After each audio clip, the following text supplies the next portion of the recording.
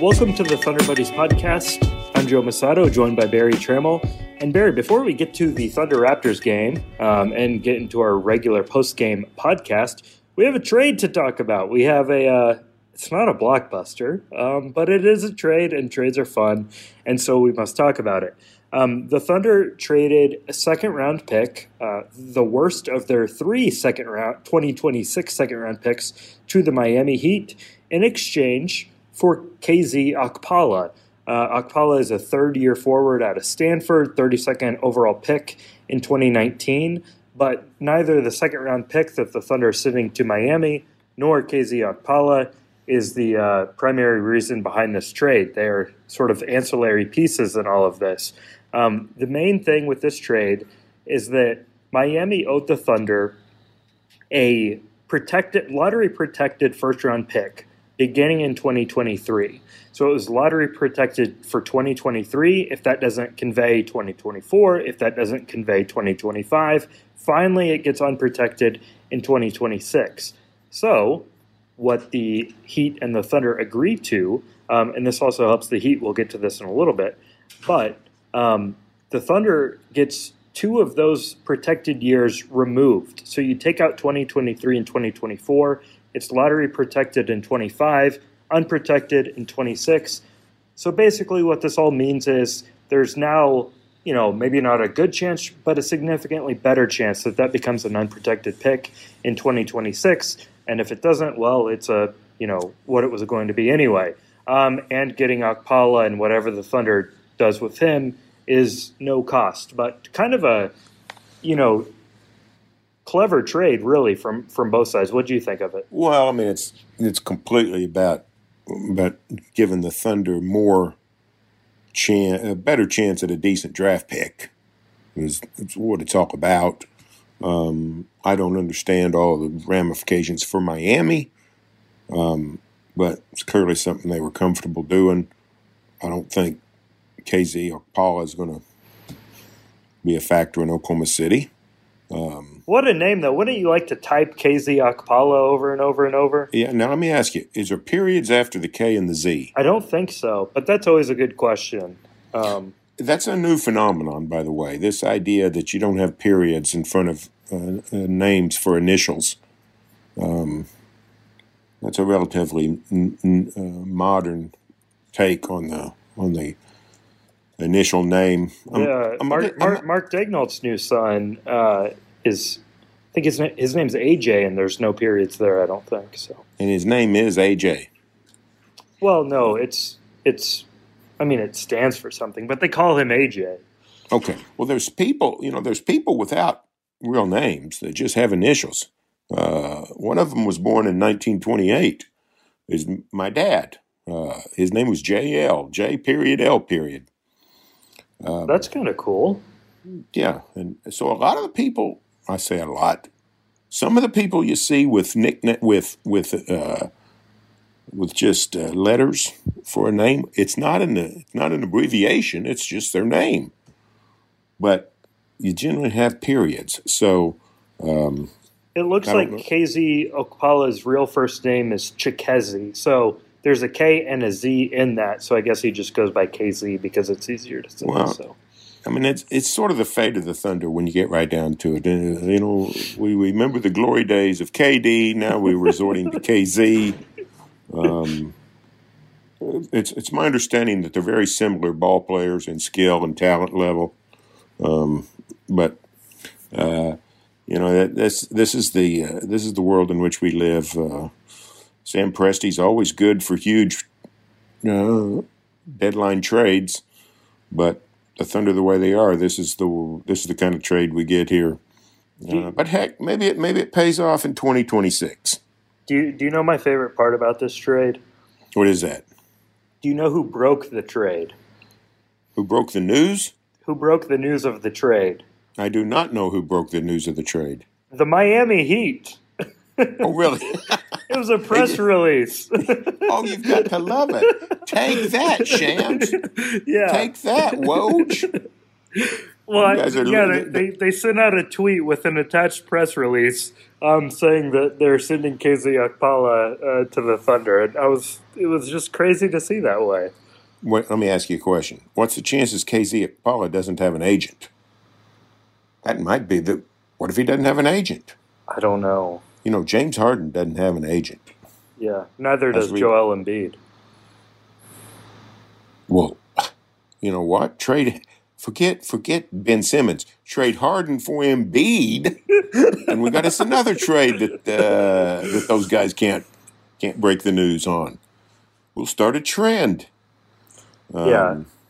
Did Do you you see think though? Casey? Harden is like trying to get like a temporary agent though, just a agent for a week basically to facilitate a trade. Crazy stuff. But yeah, Yeah. I don't know KZ Okpala's agent if he has an agent. Um, You think he's going to report? The Thunder are going to keep him? What are they going to do with him?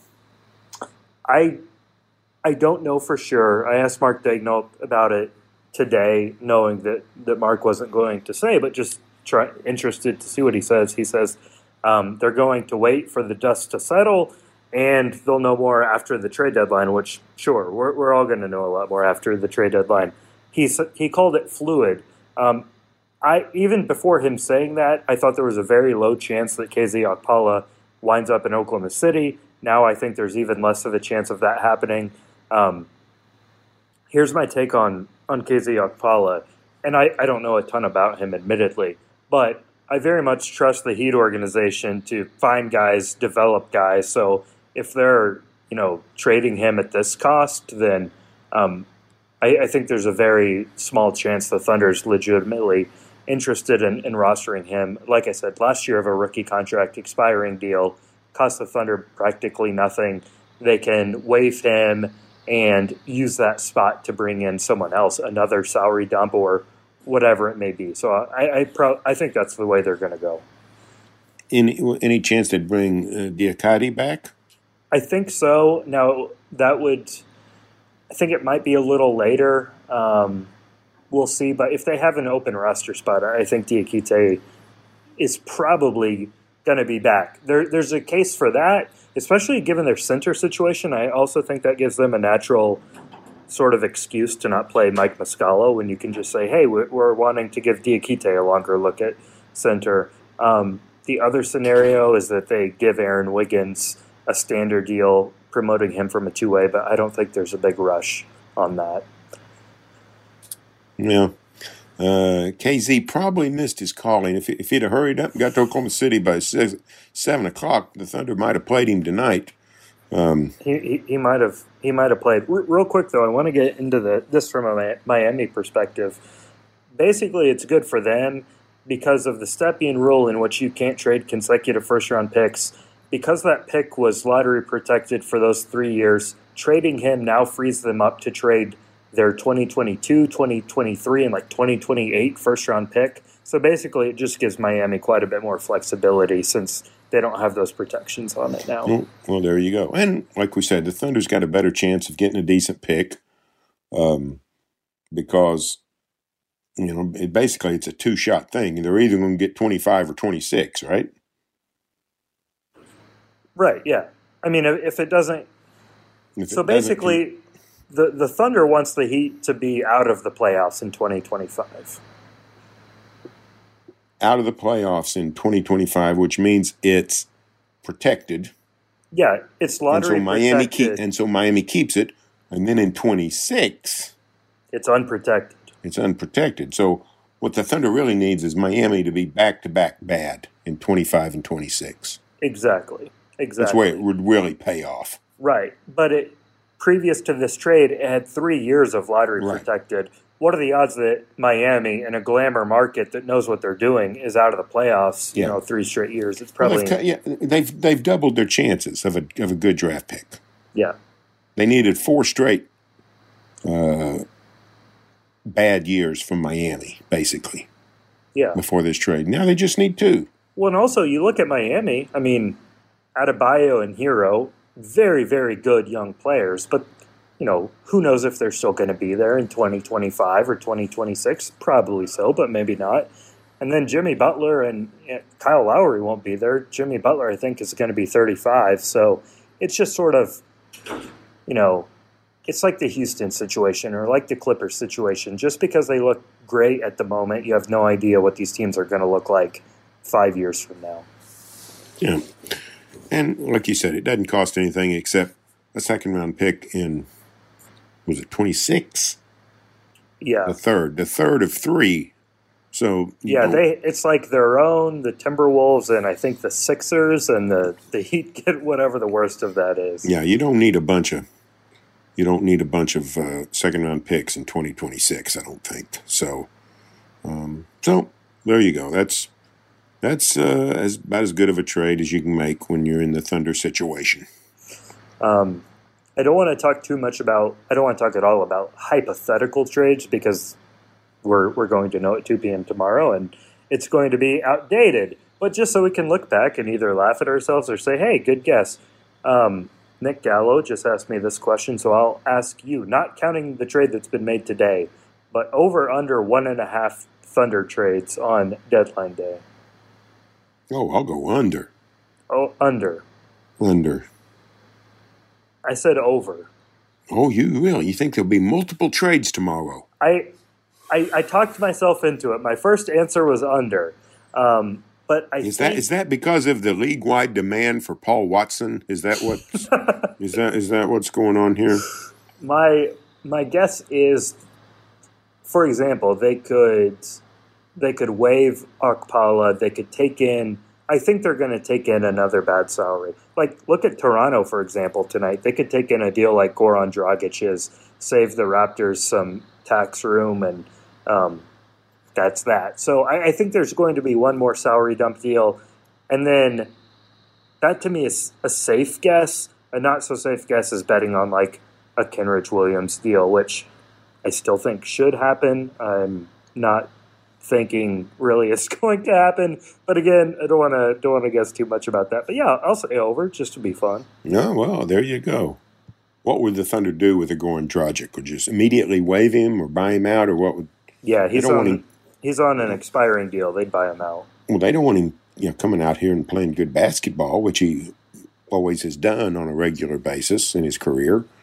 I don't know why it didn't work out where they could use him. It's been a weird situation. Yeah, I mean.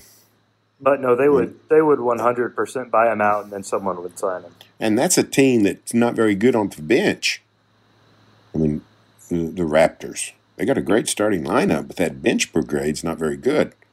No. So they could use. It seems like they could use a Goran Dragic. Yeah. But heck, I don't know. I don't know. A perfect transition into this game, because the Thunder played the Toronto Raptors tonight, and they lost 117-98. And you talk about that starting group. I know they're not like a legitimate Eastern Conference contender, but I love that starting lineup. OG Anunoby, Scotty Barnes, Pascal Siakam, Gary Trent Jr., Fred VanVleet. It took me about 5 minutes to look up Pascal Siakam's career high tonight into this game. It's 44. I was thinking that we might be well on pace for that. He scored, what was it, 15 in the first quarter? 21 at halftime. 21 at halftime, and he just they're such a physically impressive group. The Raptors are just like positionless way they can play. A lot of them, obviously, like VanVleet and Gary Trent don't fit this category, but like Anunoby, Boucher, Siakam, they just have Scotty Barnes, just a bunch of guys that are like 6'8" with long arms. Yeah, and basically, they play without a postman, is what they play. Yeah. Siakam is listed as the center, for crying out loud. He plays as much point guard as he does center. So they've got a very interesting team. I sort of like them. They're not terribly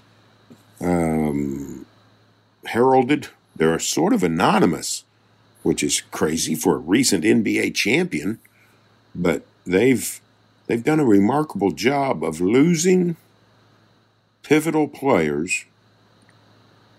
Kawhi, what would it have been 2.5 years ago?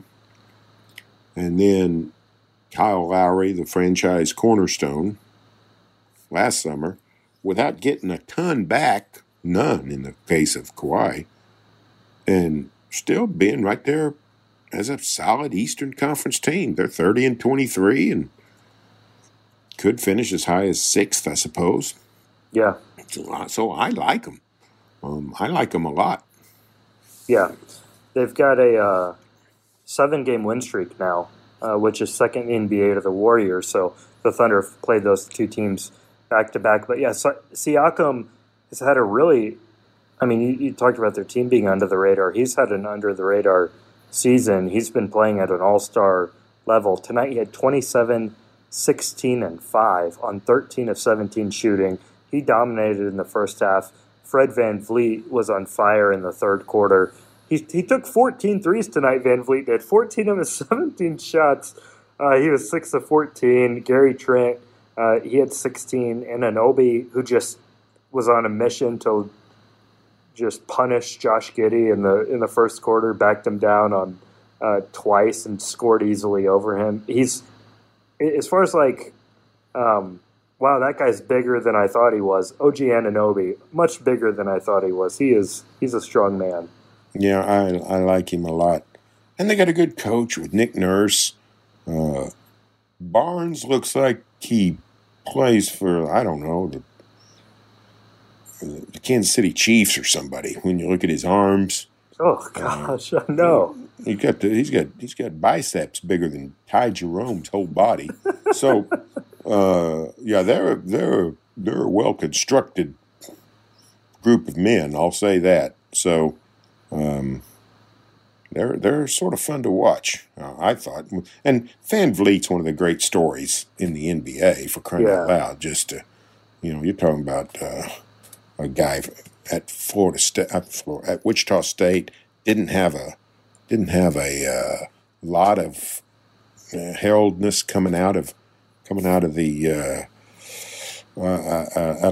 college. I think he's undrafted, wasn't he? I think he's an undrafted free agent, and now is he on the All-Star team? Did he make the All-Star team? I think he did. Yeah, I think he made the All-Star team. So really, he's making $21 million a year now. He's sort of a self-made guy. Watching this team, you know what I got to thinking? It sort of gave me some hope. Maybe I ought to just write about it. It gave me a little bit of hope about the Thunder in that they're a little bit like the Thunder in that they've suffered some losses, personnel losses. The Thunder, went total rebuild. Toronto hasn't. But if you look at their teams, they're built around, Toronto's built around 4 or 5 guys. The Thunder's built around 3, but Thunder's got built around SGA. He is sort of their Siakam. I'm not saying he's as good as Siakam. He's not as accomplished. He's younger. But you're talking about a guy that's sort of a hybrid, a guy that does a lot of different things, sort of an unorthodox player. There's not a lot of guys like him. But he can do a lot of things, borderline all-star type. Then you look at the VanVleet, Lou Dort comparison. VanVleet's a little older. He's farther down the line. He's a different kind of player, but undrafted guys who have made themselves into really valuable NBA players. And then you look at rookies, Scotty Barnes, Josh Giddey. Barnes moved way up the draft before the draft. Giddey moved up the draft pecking order after the draft, the way he's played. But I can see that just in terms of the development of the prime players, there's some similarities there. Yeah, and also teams not built around like a first-team All-NBA guy. Exactly. And you talk about Anunoby and Gary Trent Jr. He's good. He's good. Yeah, too. He's good. The Thunder doesn't have guys like that yet, but they can get them. So, to me, even without lottery luck, I think the Thunder's going to be vastly improved here in the next couple of years. Just looking at the Toronto model. They also have one of your all-time Thunder favorites in Svi Mihailuk on this team. I did not know he was playing on this squad until a minute 47 remained, and Nick Nurse put him in the game. He got his shot up. He's not afraid to shoot. I'll say that for Svi. Made his one basket, but it was good to see him. It was funny. Very, very good to see him. Mario said, "Welcome back to Oklahoma City, number 14, Svi Mihailuk."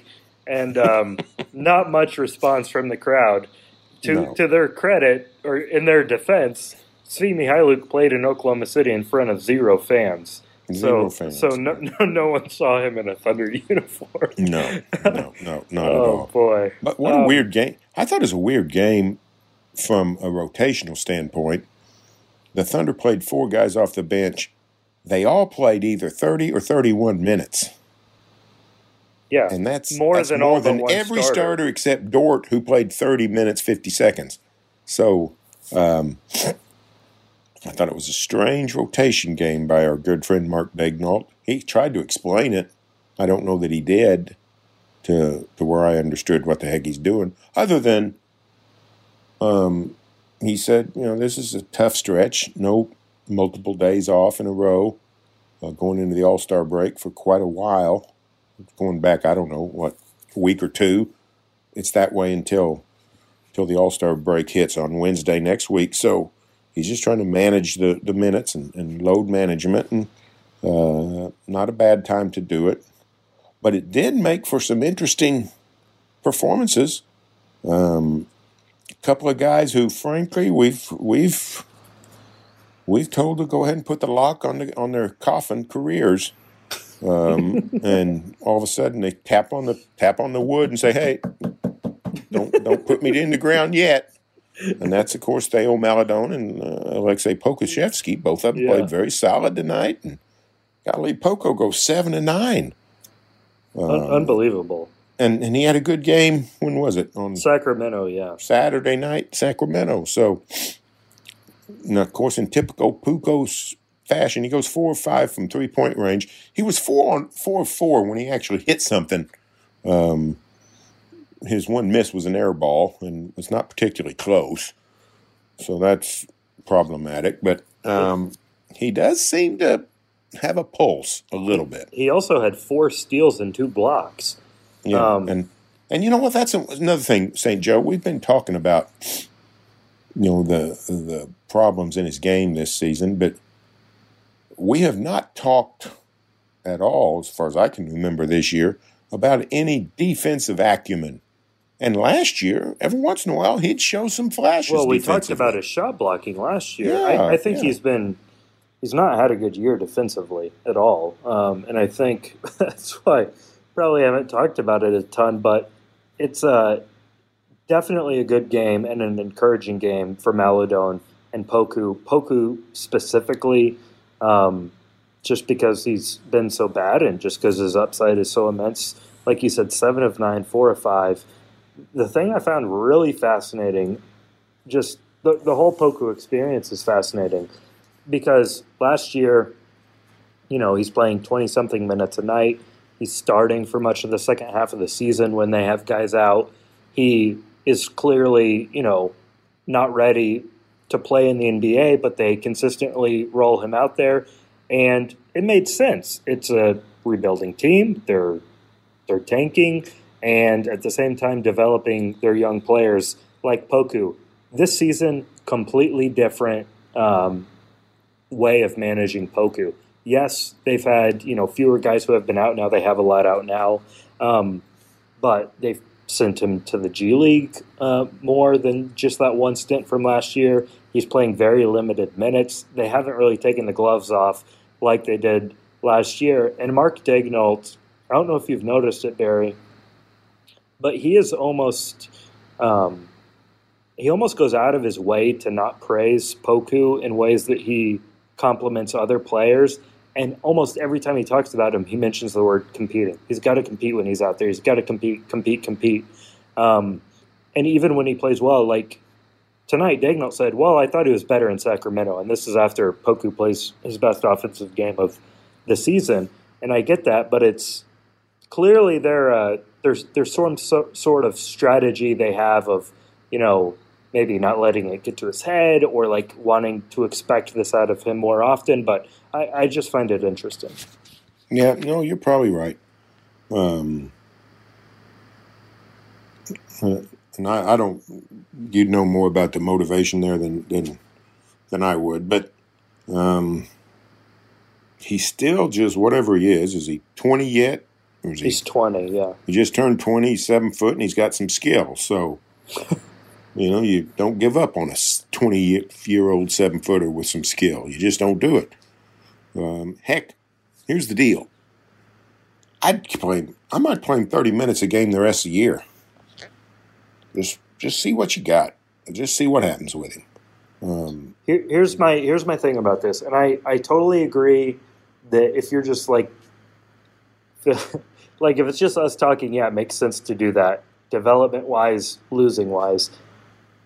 I don't know this, but I'm just spitballing here that with as much as like Daigneault, praises hard work and like that, the Kenrich Williams, Lou Dort mentality, and clearly Poku doesn't have that. So if you're playing that guy that much and he's one of the worst players on your team and isn't competing maybe at the level of other guys, I think that could just send a wrong message. And I don't know the culture. Yeah, I don't know if that's what they're doing, but that's what I'm thinking. You're saying protect the culture. Yeah, hashtag protect the culture. That's a solid point. You want Josh Giddey and Trey Mann and Aaron Wiggins and Robinson Earl. You want those guys to know what's expected. Of course, on the other hand, they sent him to the Blue for a month and let him come off the bench or stay on the bench. He was just frankly really bad with the Blue too. So, I think they most of those guys see what's happening. But anyway, he's at least something to talk about down the drudgery of this situation.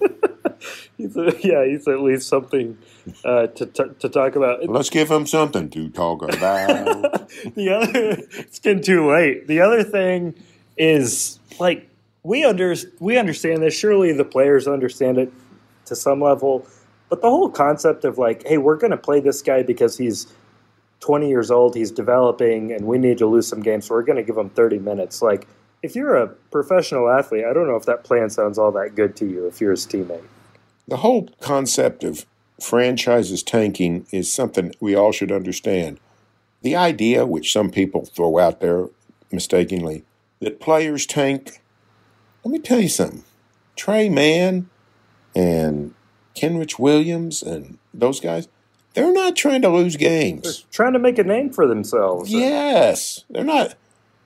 The last thing they want to do is, let's help them get a better draft pick so they can draft somebody else, get me off the roster. If they play intentionally poorly, they're all going to be out of the NBA. I mean, it just doesn't make sense. Yeah, Ty Jerome he's trying to hold off anybody that wants his roster spot. So, he wants the Thunder. That'd be great for Ty Jerome, for them to go get, the 5th pick or the Clippers pick comes in at 12 or something so they can go find a shooter to replace him. Ty Jerome's not about that. So, the players want to win. They want to play well. That's unassailable. So, they're not crazy about Poku playing 30 minutes a game. If it's not warranted. Yeah. But he's intriguing and we'll see what's next for Poku. You mentioned Jerome, and I want to end on this just because it's getting shared a lot. Speaking of tanking, I think there's some people who are questioning a possession in the third quarter when, I don't know if you noticed it in real time, Barry, but Ty Jerome dribbled for 24 seconds, and the Thunder was called for a shot clock violation. I didn't realize it until your question. Now, I knew he dribbled out the possession, but I didn't know he had the ball for all 24 seconds. With no passes. Yeah, that's Russell Westbrook-ish. Yeah, and although Russ didn't let the sun go down on a shot clock. I mean, he'd get a shot up at the rim. So I wonder what Uh, went on with Ty Jerome there. I wonder what that was all yeah, about. Daniel said, and he's right. Like, I don't think there's a, excuse me, there's zero conspiracy behind it. I know that. I think that they were just trying to set up a 2-for-1. There was about 50 seconds left, so he tried to take, leave them with, 35 seconds left or whatever. Then you get the ball back on the last possession. But he just dribbled, and didn't get a shot up. It just looked kind of odd, and the video of it looks even worse because it's like, what's going on here? So Yeah, well, it was for sort of a standard by the book blowout. I thought it was an entertaining game. yeah, well, I mean, because it's Toronto, fresh meat, and it was Poku some and Maladone, I think. new faces with the Thunder, and then of course Giddy's always fun. Dort had a bad game. I thought it was one of Dort's worst games. You like the mask? Uh, I actually once played basketball for several weeks with a mask when I was Oh, back really? in the 90s when I was in my 30s. I played a weekly game of basketball and I happened to break my nose on the court, and a local trainer who I knew had a basketball mask. He said, "Yeah, just use this for a while. I don't need it. If I need it, I'll call you." So for 4 or 5 Sundays in a row, I wore a mask to play basketball. And Was this like a yes, rec league or? no, it's not. It was just pickup at the high Okay. school. I played with a bunch of Norman High teachers. And I will say this: it was strange at the start, but I sort of got used to it pretty quick. So, if I think Luke Dort be fine if he wants to keep wearing it. Seemed like it'd be a good time to just rest him, though. Yeah. I mean, he's got a broken nose, I guess, or whatever it is. I don't know what. Yeah, nasal fracture. In other words, a broken nose. Yeah. Golly, they don't want. People sometimes just don't want to level with you on any basis. Dude. Let's find a different way to say broken nose. It's a nasal fracture. Yeah.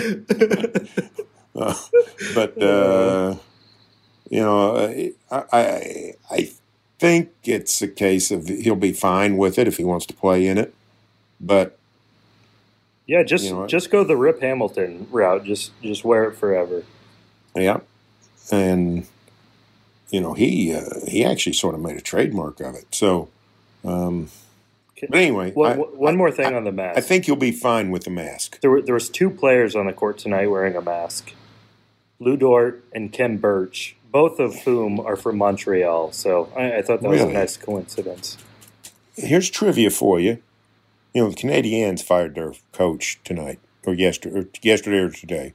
That's news I missed. Okay, they got the worst record in the National Hockey League, and when I saw that, I thought, how could the Montreal Canadiens? I mean, I can see not winning the Stanley Cup for a long time, which they haven't.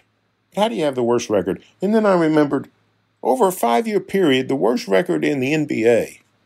I think it was it 13 through 19 or 13 through 8, whatever it was, right before LeBron got there.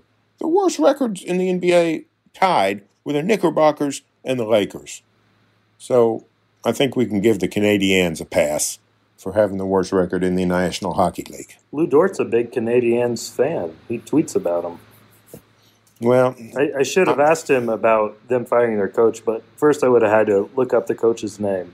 yeah, I just saw that as an ESPN headline at some point. But I'm actually more of a Maple Leaf fan because they got the coolest nickname in sports. I think it's the best nickname in sport, the Maple Leafs. Yeah. I just think that's a fabulous name because you can do a lot of things. You can call them the Maples. You can call them the Leafs. You can call them the Maple Leafs. It's a cool name. Yeah, I thought that was interesting. The Montreal Canadiens have the worst record in the NHL. Yeah. All right. Well, that was my big takeaway from the evening. So with that, we'll see what happens with the trade deadline, Barry. If there's something crazy, if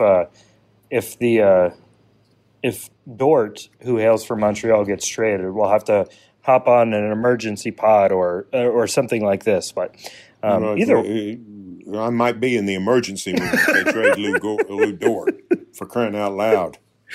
Yeah, let me just say, for mentioning his name in a couple of trade stories I did, I've not gotten the most polite emails from some readers, some of whom have threatened to never turn on a Thunder game for the rest of time if they trade Lou Dort. Yeah, well, they traded Stone Cold Steven Adams. I guess they can trade Lou against Dort. I guess they can. Yeah. All right. Well, thank you guys for listening to the Thunder Buddies podcast, and we'll be back with you Friday night from Philadelphia.